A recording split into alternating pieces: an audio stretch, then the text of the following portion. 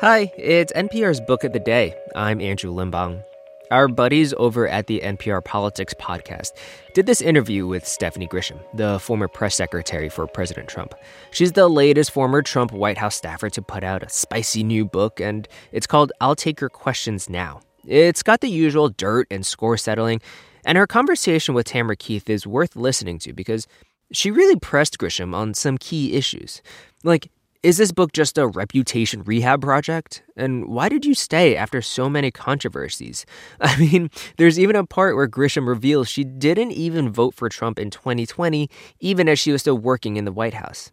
And then, of course, there's Trump's attitudes towards the press as an institution, which Grisham herself pretty famously never held any press briefings while she had the job. Anyway, here's the interview. Hey there, it's the NPR Politics Podcast. I'm Tamara Keith. I cover the White House. And I'm Ayesha Rascoe. I also cover the White House. So today we are going to hear from a former Trump administration senior official about what things were really like inside the Trump White House. And I mean, we saw chaos from the outside, but it turns out there was even more going on that we didn't see, at least according to this new book. So Ayesha set it up for us. This is Stephanie Grisham, a former press secretary who wrote this new book called I'll Take Your Questions Now. Yeah, she was with the Trumps from the start. She worked on the campaign. Then she went to the White House. She is the only one of the press secretaries that people probably didn't really know very well. The public didn't know that well because she never gave a press briefing.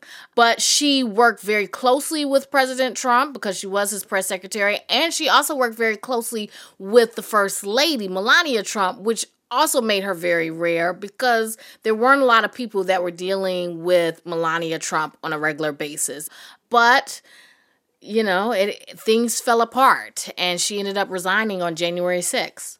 And we should say that, like everyone else who has gone down this well-worn path of writing books about the Trump White House, Stephanie Grisham has gotten hit with harsh statements from the office of Melania Trump and also the former president, statements that actually sound a lot like statements Grisham put out about other people.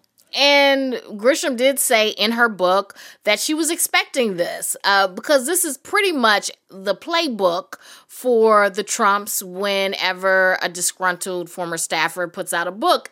The office of Melania Trump said that the author is desperately trying to rehabilitate her tarnished reputation by manipulating and distorting the truth about Mrs. Trump. And former President Trump, in his statement, said Stephanie didn't have what it takes, and that was obvious from the beginning. She became very angry and bitter. So I interviewed her earlier today and started the conversation asking a question I think a lot of us have, which is this book about some sort of reputation rehabilitation or trying to get a TV contract? Or, like, why is she doing this? First of all, I do want to say I don't have any illusion that this is going to rehabilitate my reputation. I have absolutely no thoughts that that's going to happen. Why did I decide to write it? I decided to write it because, again, removing myself from the situation and watching from afar, I see that they keep pushing the election lie. And, you know, that is bad for our democracy. And the fact is that President Biden won, and he won legitimately. And just because we as Republicans may not like that, I don't think we get to call, oh, it's cheating, it's cheating. I've been watching former President Trump take advantage, I think, of people who believe his every word. And I think that's causing a lot more division and violence. I think when I very first started with him, you know, I really enjoyed that he gave a voice to people who felt forgotten. And I feel like now he's taking advantage of those people a little bit. Well, a lot bit. Do you think he wasn't at the beginning? At the beginning, in my mind, right, what I saw was these people crowding into these rallies who were excited about politics. When I first started, politics was kind of boring and it was kind of dry and everything was poll tested and nobody was authentic. And I saw people be excited about politics, and I saw people be excited about why the government does certain things and helping this country. And so for me personally, in the beginning, I didn't think he was taking advantage. I really thought he was giving a voice to people and explaining things in a very straightforward way that people were understanding. Stephanie, I want to direct you to page 102 of your book. I have it here. And there's this section that I think is, well, it's about General John Kelly, the second chief of staff, but in a way it seems to be about the entire Trump White House experience. You write, as with everything, hindsight is 20/20, and it would become clear well after he was gone that he had done the best job of reining in the crazy and keeping the Oval Office access to the president well guarded. But holding back the crazy in the Trump White House was like one of the last lines in the Al Wilson song, The Snake, that the president was so fond of reciting at his rallies. You knew damn well I was a snake before you took me in. I mean, what was it like to work in that White House? Well, I mean, okay, one word, right? If I had to say one word, it was chaos. But, you know, people aren't remembering that I was actually in the East Wing for almost 3 years. So I wasn't in it, really. I wasn't in the thick of it for a lot of that until, obviously, I went to the West Wing and took on the press secretary role. Once I got over there, you know, it was everything I think deep down I knew it was, but maybe couldn't or didn't want to believe. It was harsh, it was chaotic, and it was every man for themselves. It was just, by the time I got there especially, I think it was every man for themselves, because we had gone through, we were on our third chief of staff, we were on, so many different senior level officials had gone over and over and over. And so it was just not a good, positive environment. And at that point, I don't think anybody was worried about helping the country. They were all, at that point, worried about getting him reelected. Let's talk about coronavirus. It was a very chaotic time. The White House was changing chiefs of staff just as America was coming to terms with the fact that this pandemic was going to change our lives. And on March 11th, 2020, there was a decision for the president to deliver an Oval Office address on the coronavirus. I don't even think you were initially invited to the meeting where that decision was made. You just walked in because that's how it works. Yeah, well, correct. Well, luckily, it was even more than that, actually. One of my deputies had accidentally earlier in the morning walked into a meeting between Jared and Ivanka and Hope Hicks and White House counsel talking about giving an address to the nation. So I looked at the then president's calendar, and sure enough, I saw there was a big COVID meeting I was not invited to. So I just headed in there and sat down, and that was one of the most maddening days for me. And as I write in the book, it's one of my biggest regrets in terms of not speaking up. Basically, Jared and Ivanka wanted President Trump to give an address to the nation that night so he would look presidential. And that's not how those work. An address to the nation is important.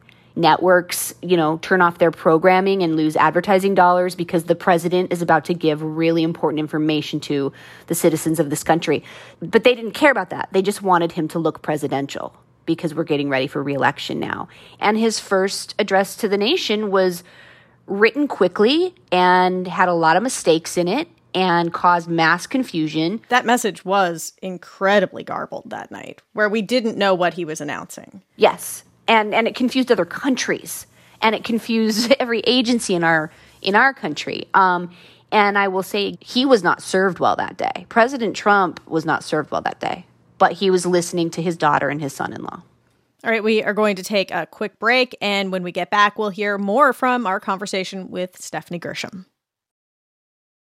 And we're back. And Aisha, as part of this conversation with President Trump's former press secretary, the person in charge of relations with the press for an extended period in his administration, who better to ask this question that I've had for a long time, which is, in private, he seemed to be seeking the approval of the press, heck, even in public sometimes. But when he was with his supporters, when he was with leaders of other countries, he would openly denigrate the press and call us enemies of the people. And really, he had the effect of trying to tear down one of the pillars of democracy. And I wanted to ask her, so was it all for show?